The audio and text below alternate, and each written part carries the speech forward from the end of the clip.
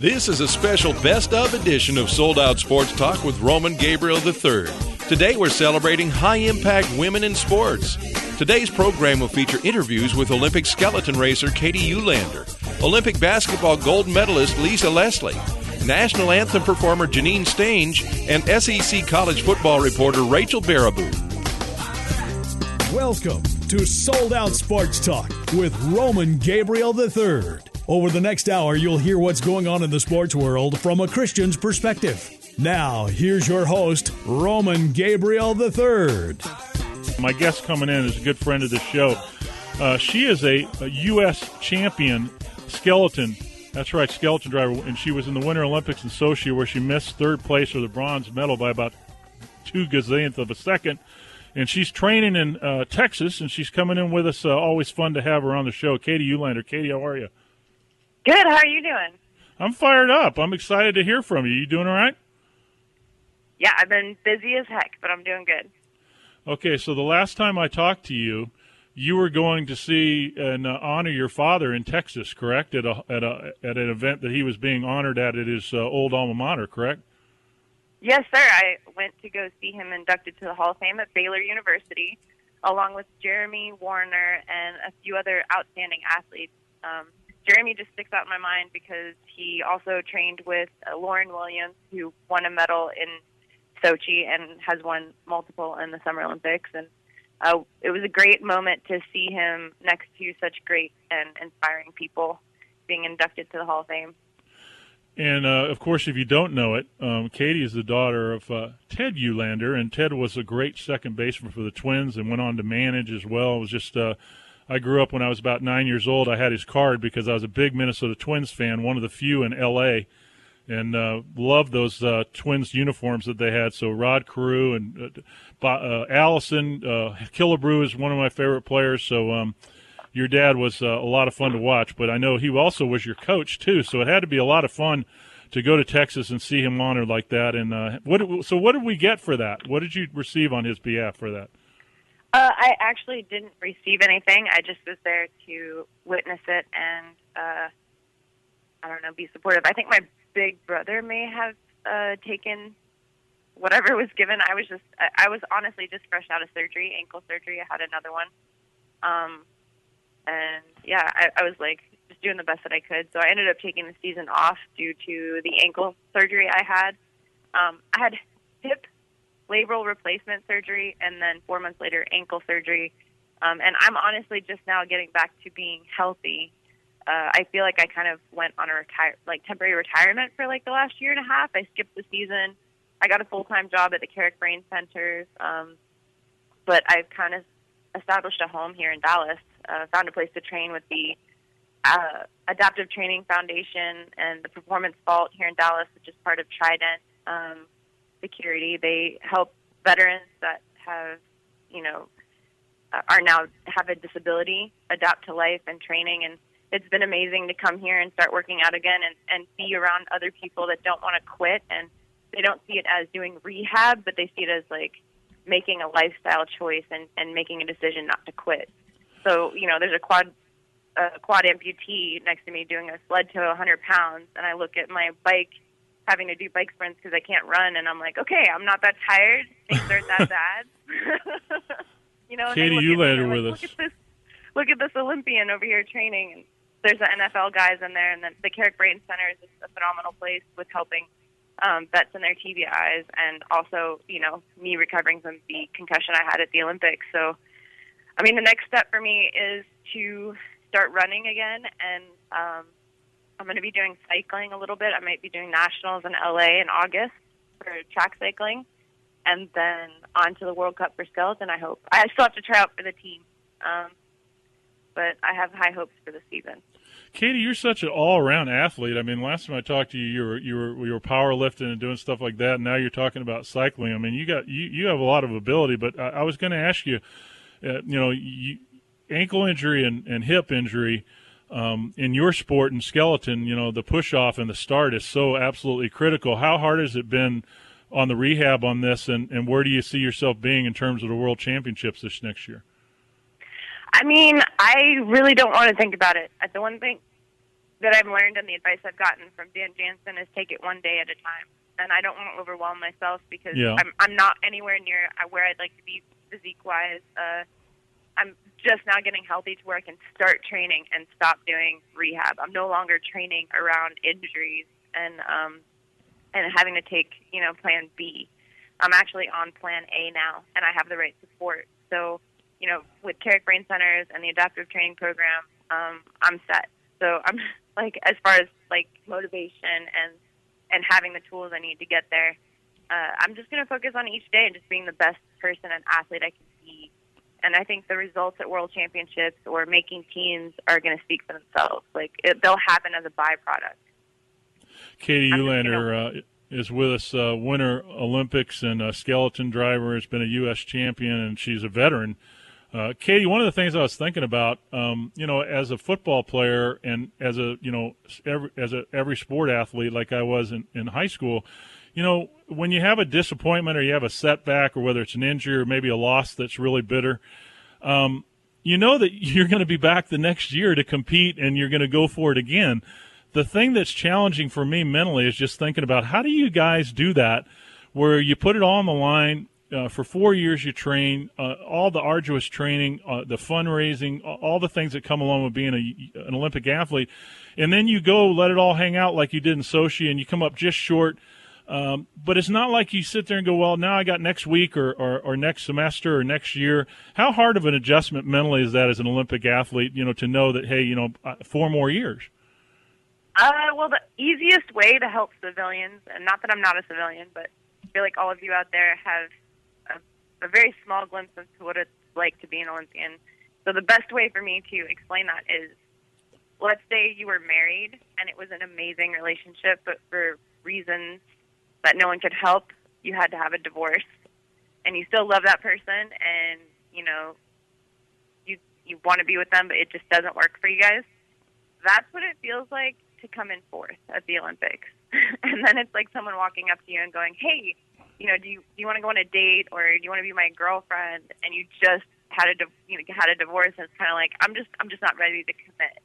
So to sit there and think I have 4 years to potentially lose by 0.04 of a second again. Yeah. It's just it leaves an emptiness feeling in your stomach for a minute. You appreciate every experience and the rush of racing and just being able to represent your country, but there's just that one thing that you're like, man, I wish it had worked out the way that I had imagined it to, because I worked so hard and have put everything I have into it and sacrificed so much of having a real life to represent my country that for it to end like that, it's kind of bittersweet because it's amazing at the same time, but you're just like, oh, I had to get a divorce.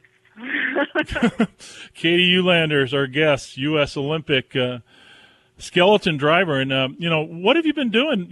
Like you said, you got a full-time job. I know also that you love working with young people. Tell me the thing that gives you the most joy off the track in terms of some of the things that you like to do. Honestly, it's the same thing that gives me joy on the track. It's, when I have kids come up to me and tell me I'm an inspiration, it just motivates me even more to be the best I can be at whatever I'm doing to inspire anyone around me. Because when you being at the Adaptive Training Foundation, training there with those athletes and veterans, seeing those people inspires me, and seeing them inspires them. Or you know what I mean? It's like iron sharpens iron. So I guess I'm just trying to walk in the light of God and be the best person I can be, utilizing my talent, and that makes me happy. I guess that's my answer. So who would be the athlete when you were growing up besides your dad? I know your dad was a big inspiration, but who were some other athletes that kind of did the same thing for you when you were growing up that fired you up? I would say Peekaboo Street for sure. The downhiller. Yes, sir. Yeah, she's amazing. Her tenacity, her fire, and her drive. No one could get in the way of that. Obviously from the movies, I loved Rocky. Yeah, well, Rocky, that's a perfect story for you. I mean, he came back from so many obstacles, and he was so perseverant, and nobody thought he was going to come back and he could do it. I love the Rocky story. I love that whole, and it was a love story too, which was cool. So that was one of my favorite movies growing up as well. And role models are so important for kids today. And the fact that you're able to be one of those, and I always tell people, you don't have to be a gold medalist, you don't have to be a world champion. You've been a world champion, but you don't have to be somebody famous to be a role model, right? That's 100% true. I feel that everyone has a certain responsibility to be the best person they can be. And the thing that I'm finding is that it's not about the results or the glory or your status as a person. You don't have to be famous.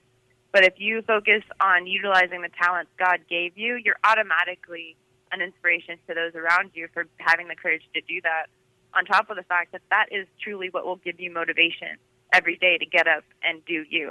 Because it's just about utilizing those talents without having any monetary value or results tied to what that is. Katie Eulander with us. And Katie, tell me, I wanted to ask you this question. What's the weirdest thing, about a minute left, what's the weirdest thing that's ever happened to you as an Olympic athlete? Weirdest thing? Oh, my goodness. I mean, I don't know. Because I've been an Olympian for so long, it's pretty much what's the weirdest thing that's happened. Being recognized when I got back from Sochi everywhere I went, I wasn't sure if someone was playing a trick on me or not. And that was short-lived for sure, but I was just kind of like, what? I didn't know if people were just messing with me or not. You know what people forget though is that you have had a long, long career. I mean, you're young, but for an Olympic athlete, so if you had your best case scenario, about, like I said, about 30 seconds left, would this be your last Olympics if you were able to win? Korea? Yeah. Korea will be my last, yes. Okay, so this is it. Mm-hmm. So you're fired up. You're putting it all in, and you're saying, "Hey, I'm going to give everything I have. This Korea is my point, my goal, and whatever happens, happens." Yes, sir. Wow. So you're fired up. That's great. But I tell you what, with your rehab and stuff, having that kind of goal has to, give you inspiration in terms of helping you get up on those tough days to train, right? Yeah, but it's not about results or glory. Right now it's just about getting back to the basics and the foundation and using the talent God gave me. Katie, thanks for coming in. I appreciate you coming in. We'll talk soon. Yes, sir. You have a great day. You too.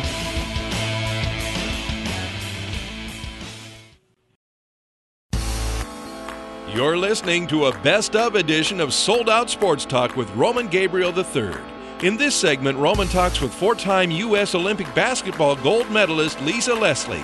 Visit FSPN.net for all things faith, family, and sports, or follow Roman on Twitter @SoldOut41.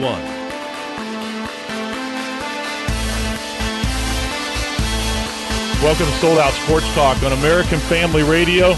You can find us on 200 stations across the country. Faith, family, and sports right here on Sold Out Sports Talk on AFR. This is the most excited I've been in 5 days. I've seen enough football players.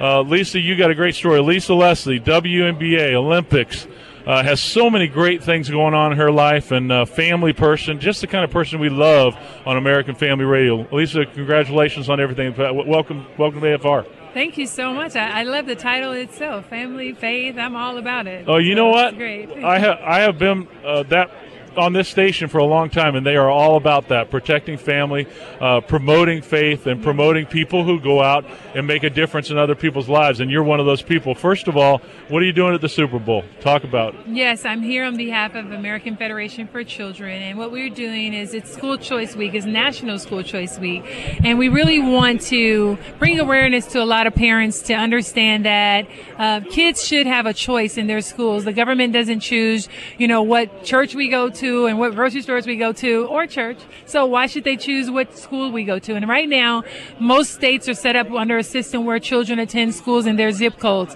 But some of those schools may not be the best schools in their area. Maybe they're underserved or they're underperforming. obviously we would love to fix our schools, but I can't do everything. So right now I'm just trying to get the parents to step up and do their part and really seek out school choice. Maybe some kids do well in public schools or private schools, or maybe they do well homeschool, and parents should have that option.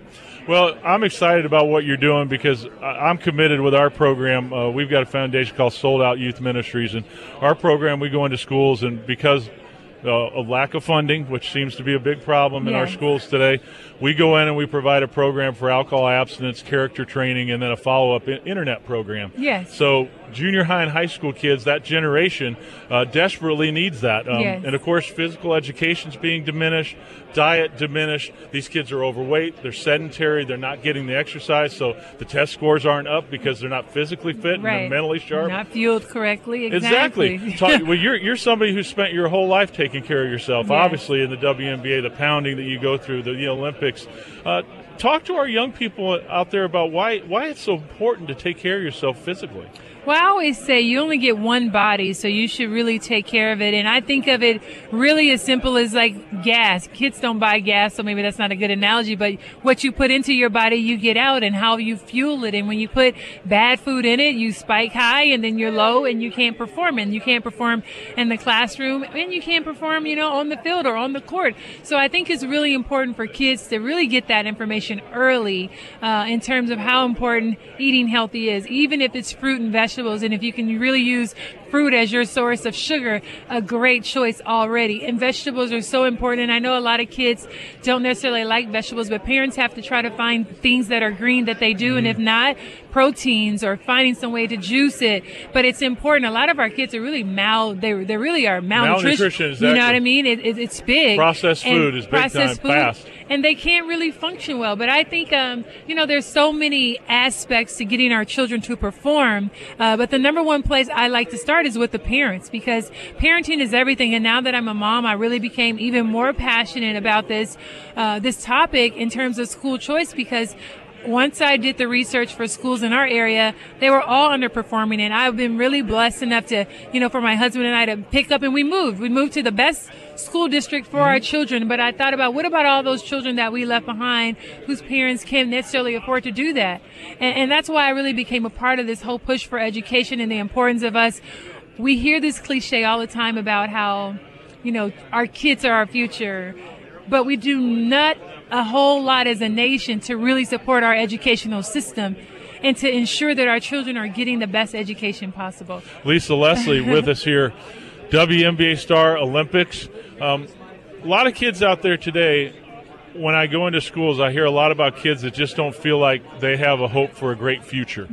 A lot of doubt in our country today, and it's really manifests itself in our young people. A lot of young people I see scared for the first time. You and I grew up, that was never a problem. I don't think I was ever scared about anything, but kids tell you today that's a real problem. What do you tell young people today who say, you know what, my background, my color, my economics, a mistake I've made disqualifies me for having success and reaching my dreams?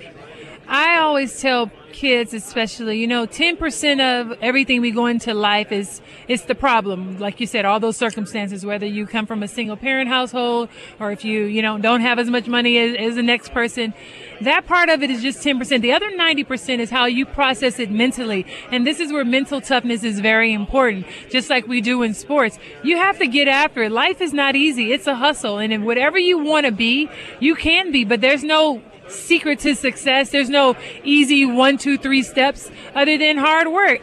This is the one thing that I did, I think, that really separated me from a lot of other people from my community. And it was writing down goals. I wrote down my short-term goals, which were goals I wanted to achieve within 1 year. And then I would write down my long-term goals, which were goals I wanted to achieve within 5 years.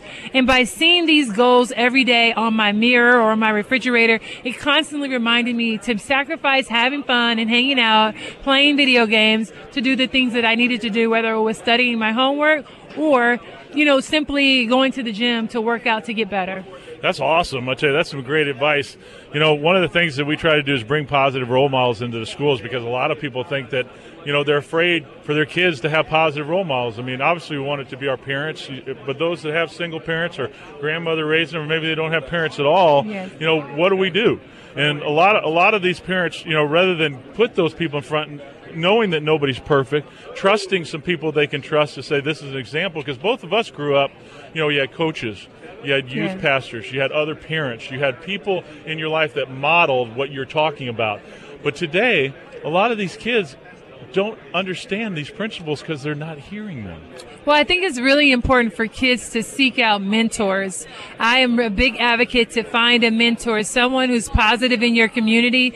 If it's not a parent, if it's not an aunt or an uncle, maybe you can find, a teacher that you admire or look up to, or someone ministering in the church, or you just never know. But there is somebody that has a shining light in your community. They may not be financially, rich or any of that, but they may be rich in spirit and rich in wisdom and information. And I think that was the key for me. I always loved talking to adults and just finding out information, because you have to be a seeker and really willing to learn.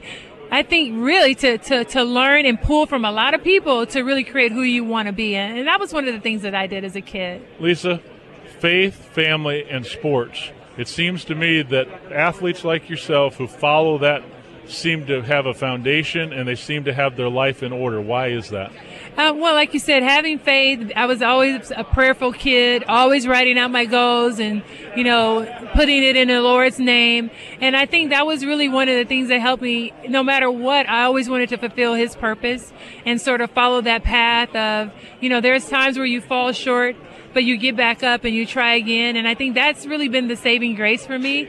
And then beyond that, having faith. I mean, when you talk about faith, you just got to step out on it. Why not? I always say at the end of the day, if we were all wrong about having faith in the Lord, then we were wrong. But guess what? If there's a possibility that everything that we believe is true, then it was great to have faith and step out on it and be a believer. So Lisa I Leslie, love it. WNBA, Olympics, American Federation of Children, Education Choice Now. Okay, so people who are interested, especially our parents who listen to this network, who are very concerned about what you're talking about because they're facing this problem, where do they go to get information? Yes, they can log on to federationforchildren.org to find out more information. Okay, federationforchildren.org.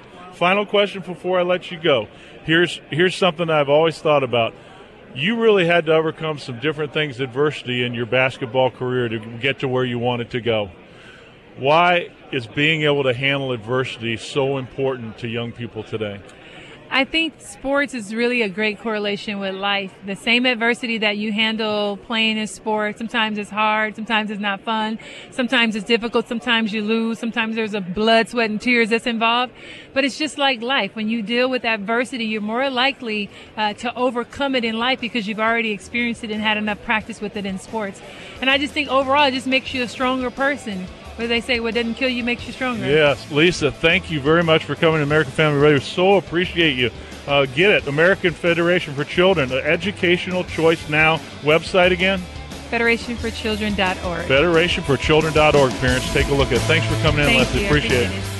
Welcome back to a best-of edition of Sold Out Sports Talk with Roman Gabriel III. We're celebrating high-impact women in sports. In this segment, Roman talks with national anthem performer Janine Stange. Visit fspn.net for faith, family, and sports 365 days a year. Or follow Roman on Twitter @SoldOut41.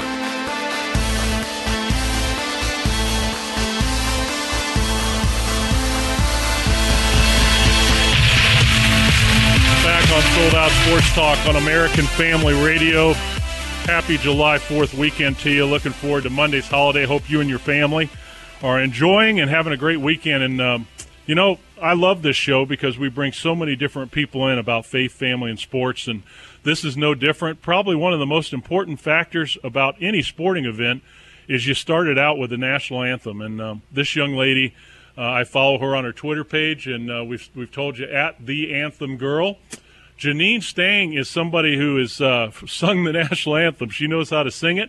She's done it in all 50 states in 1 year, where she traveled around the country on her own dime for the most part.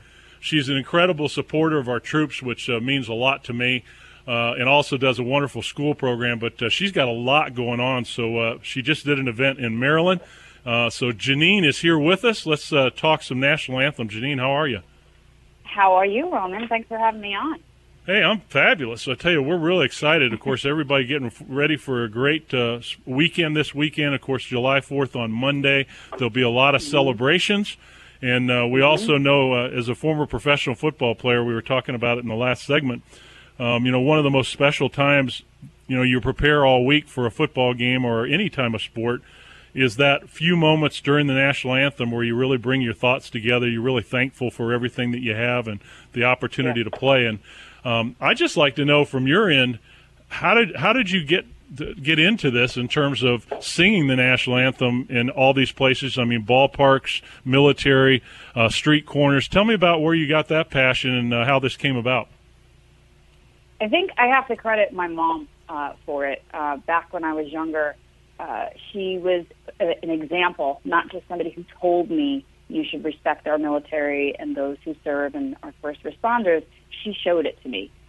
When I was a kid, we had a bagel shop, and I worked as an 11-year-old kid, and I worked with them, and I always watched my mom make them feel like $1 million. When somebody came in that she knew was serving, or even a family member of somebody who had somebody who was deployed, she cared about them.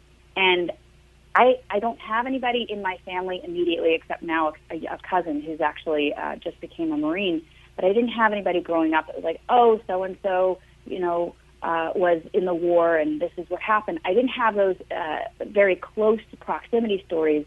But what I did see is that my family represented a large percentage of Americans who don't have somebody in the military but 100% support them. So through the years, I watched her show me by her actions. And then I just felt like I loved singing. I always performed, and I felt like singing the national anthem was what I could do as my contribution to my gratitude for our freedom.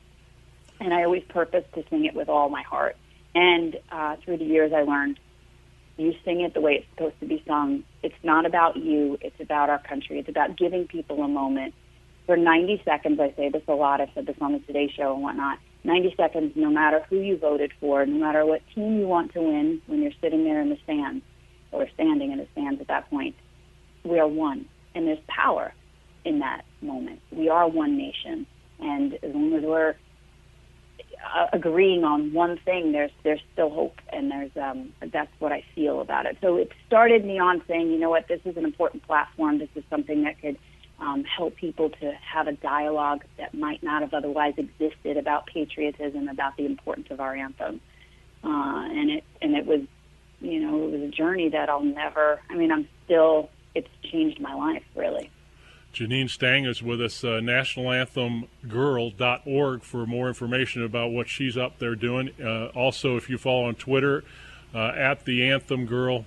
Janine, this is not an easy song to sing. In fact, there are a lot of very accomplished singers out there that are uncomfortable singing the national anthem because it does take practice and a lot of work. So tell me about that and about just how it has come about in your life and how you've improved, I'm sure. Yeah. I mean, when I was in high school, it was all about, I hadn't really understood the weight of that song and the privilege it is to sing that song. And I was just like, I want to show everybody how well I can sing. But I stripped that away as I started to meet people. This is, through the years of meeting people who had seen the reality of, the phrase, freedom is not free. They lived the meaning of the national anthem. And I just said, you know what? There are other songs that I could kind of go vocal acrobats and all that on, but this one has got to be true to form. And I think if you sing it the way it's supposed to be sung, and some people I think make the mistake, I've done it a million times when I was younger, like, well, let me just start out high.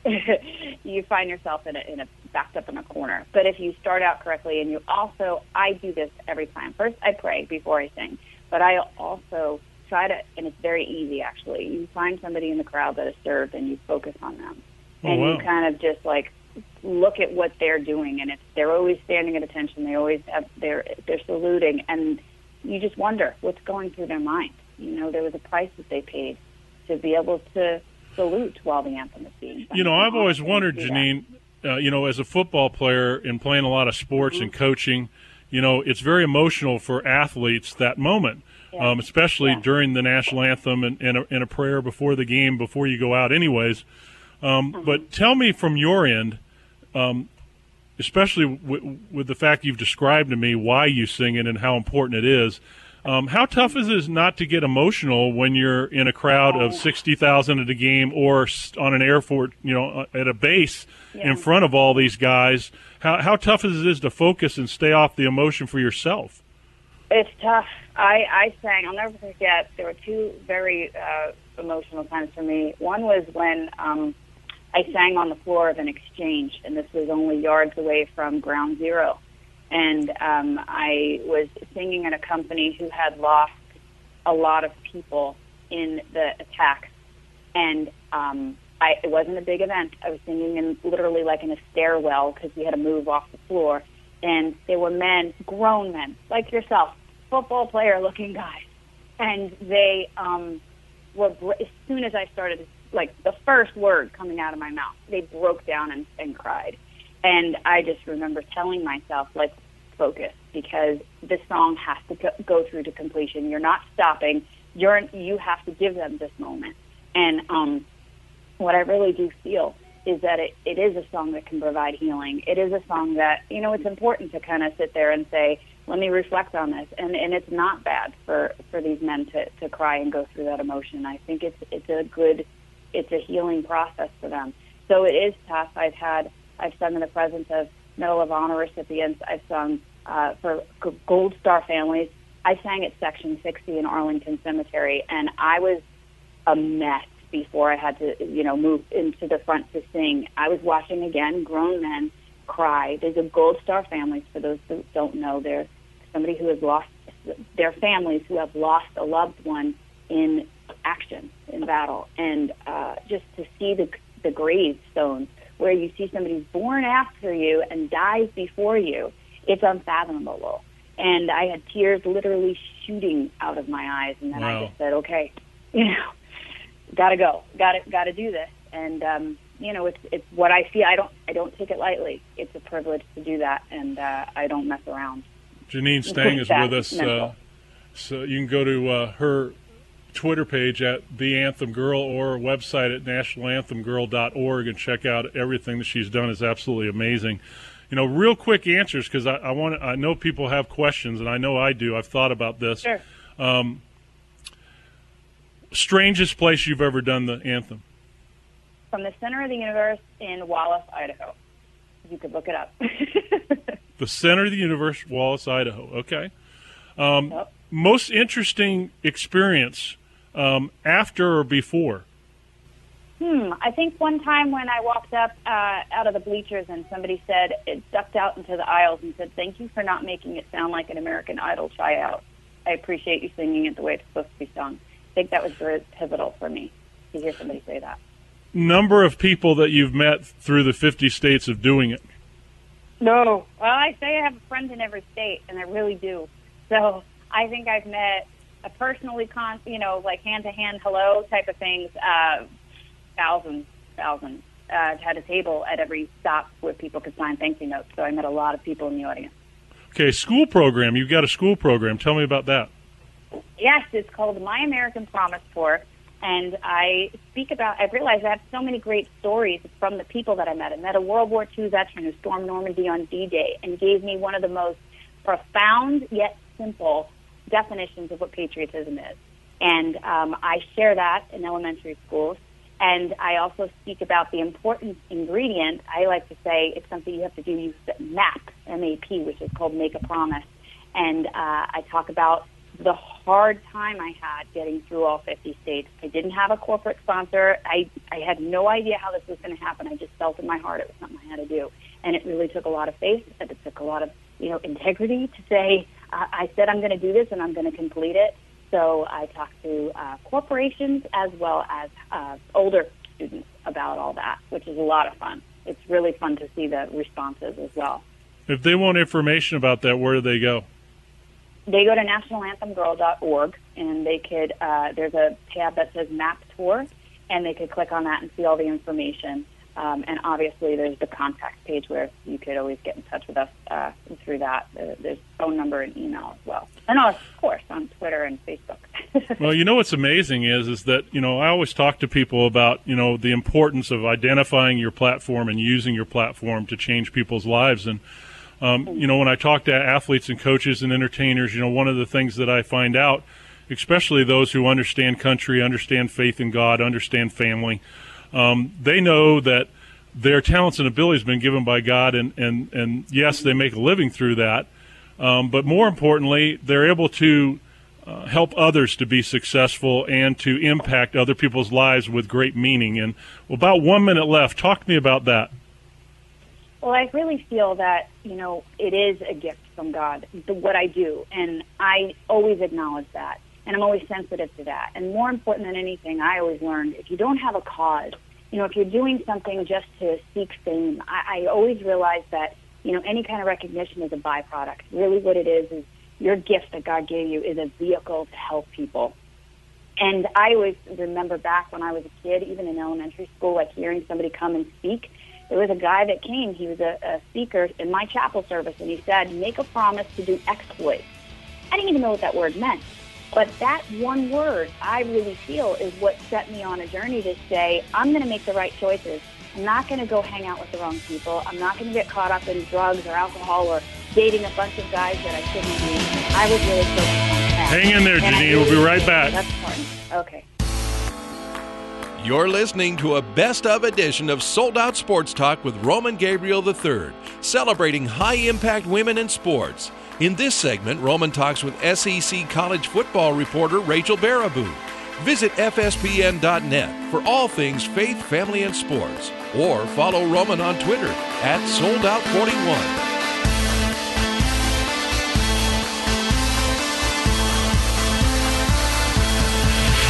Back on Sold Out Sports Talk on American Family Radio, faith, family, and sports, 1 hour every Saturday night at 8:06 Eastern, 7:06 Central.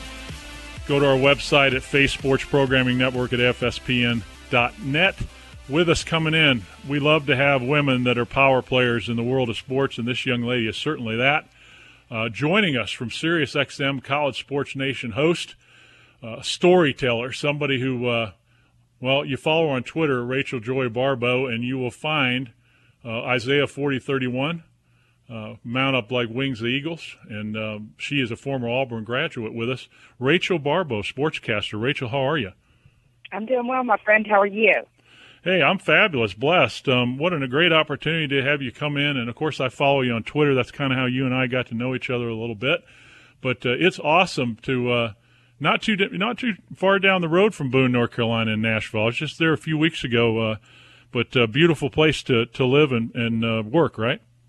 It is, and I moved here a year ago literally on a wing and a prayer. I had lost my father unexpectedly in 2014, and when I was his only child, and when he passed away, he was 40 days retired, I should say, and he had a manila folder of the places that he was looking to move and the houses he was looking to buy and the next life that he was going to move into, and so when he passed away, I wasn't permanently in Atlanta, and so I said, you know what, I'm going to pray on this, and I prayed for about 6 months, and I prayed for signs, and I prayed for direction, and there was a couple of other places I was looking at, but after praying very hard, I decided God gave me the sign that Nashville was the place in March of 2015, and in June of 2015, I was a homeowner.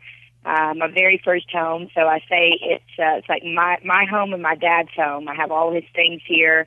I feel him here, his spirit, and I know he's in heaven with the Lord. And so, that's the story behind being here. It really was. It wasn't for a job or a man. It was through prayer and careful consideration, and now I'm here, and I put down roots, and I really, really love it here. I'm incredibly happy here.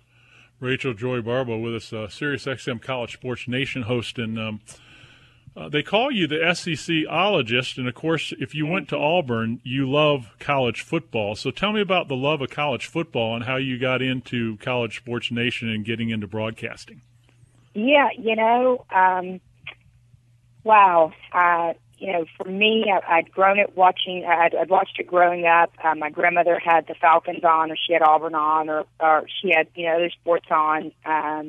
The Braves, to be exact, on that big TV, encased in wood, sat on the floor. I'm sure we all remember those. And then as I grew and got older, I had two brothers that played everything from baseball, basketball, archery, tennis, BMX bike racing, football. I mean, they were everywhere. My mom was a saint to get them everywhere. And so I grew up around it. But I think one of the first salient moments for me of loving it was my stepdad was an Alabama fan, and he would stop the VHS tape and kind of rewind it and explain to me what a 3-step drop was, what a 5-step drop was, what a defensive end pinching was, a single high safety, those things.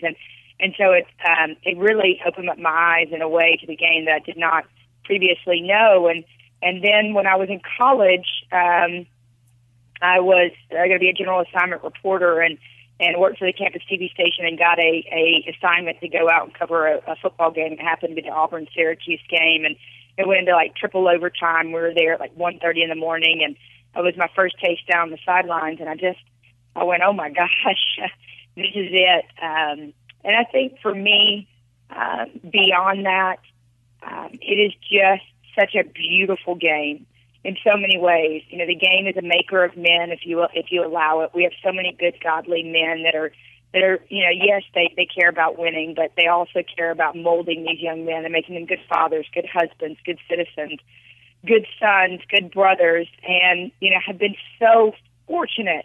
And I live my life in such a way that I pinch myself on a daily basis.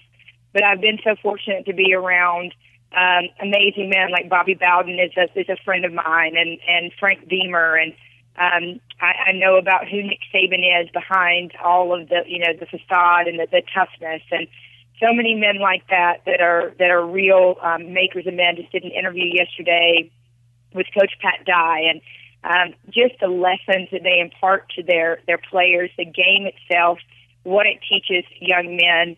And what it can teach you life lessons, people that just love it. And I often joke, I say, if football were a man, I would have married him a long time ago. I do love it. It doesn't define who I am, but I definitely have a love affair with the sport, and more importantly, the people in it. And I that for me is, I go to games, I cover them, but I am so fortunate that I get to tell the story behind the story, and I'm so grateful for that. Rachel Barbeau with us, Sirius XM College Sports Nation host, and also a Heisman voter. Tell me about that. That's kind of a cool thing to be have a vote for the Heisman, and we have a front runner already. What front runners sometimes don't do very well, but this young man Greg Ward from University of Houston's a heck of a player. The quarterback from Louisville. Yep. What a job he did against Florida State the other day. Yep.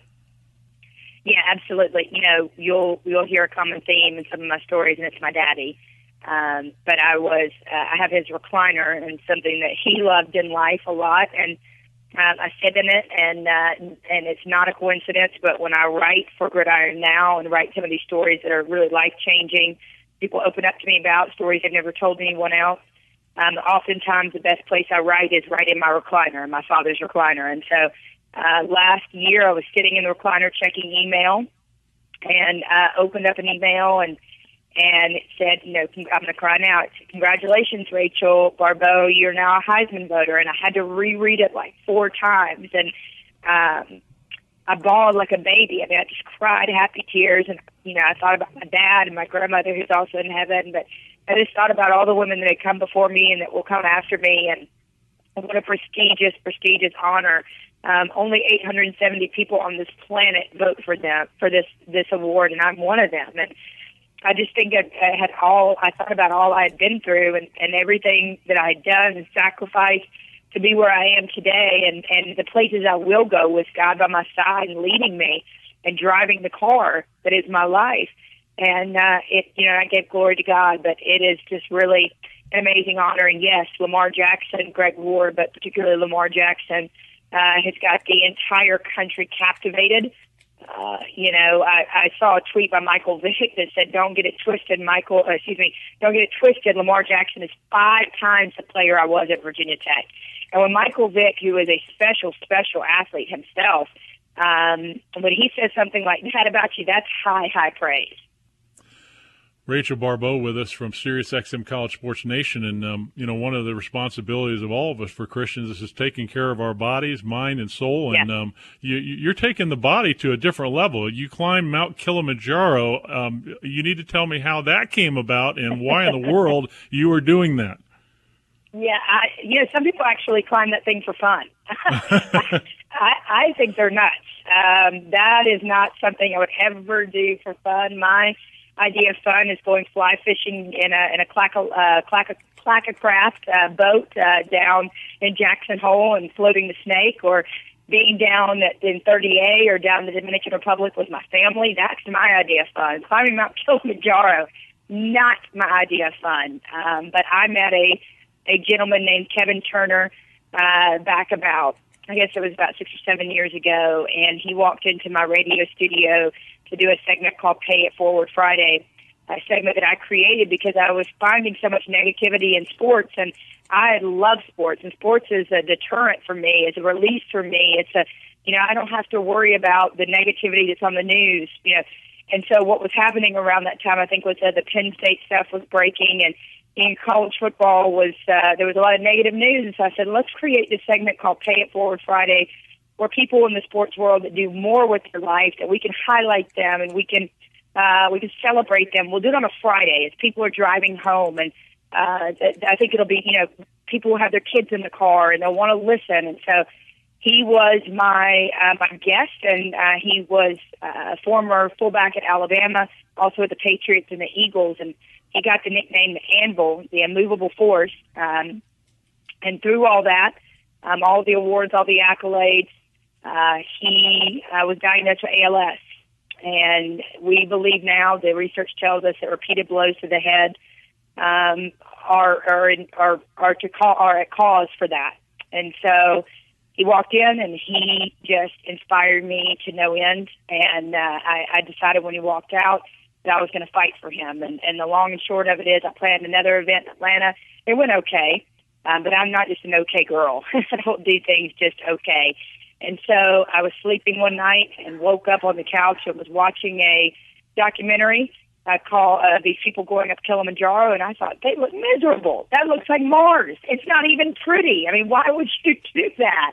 And turns out I called the head of the foundation the next day and said, I know you're going to think I'm crazy, but what if we climbed Kilimanjaro for Kevin? And she said, you are crazy, but you're my kind of crazy. And so that next spring we went, 9 of us, and we raised over $80,000 for ALS research in the Kevin Turner Foundation at 501c3. And it got turned into a movie that was narrated by the Mike Ditka. And if you had told a young Rachel Barbeau, who was really almost a prodigal daughter, lost my way and gotten away from God in my 20s, if you had told me that would one day I would climb a mountain for somebody, not only a mountain, the world's tallest freestanding mountain, and that they would make a movie about it and it would be narrated by Mike Ditka, I'd tell you to get out of town. Wow, that's awesome. Just awesome. Rachel Barbeau with us here on Sold Out Sports Talk on American Family Radio. You've been listening to Sold Out Sports Talk with Roman Gabriel III on AFR Talk. Podcasts of this program are available at afr.net. Thanks for listening, and join us again next week for Sold Out Sports Talk.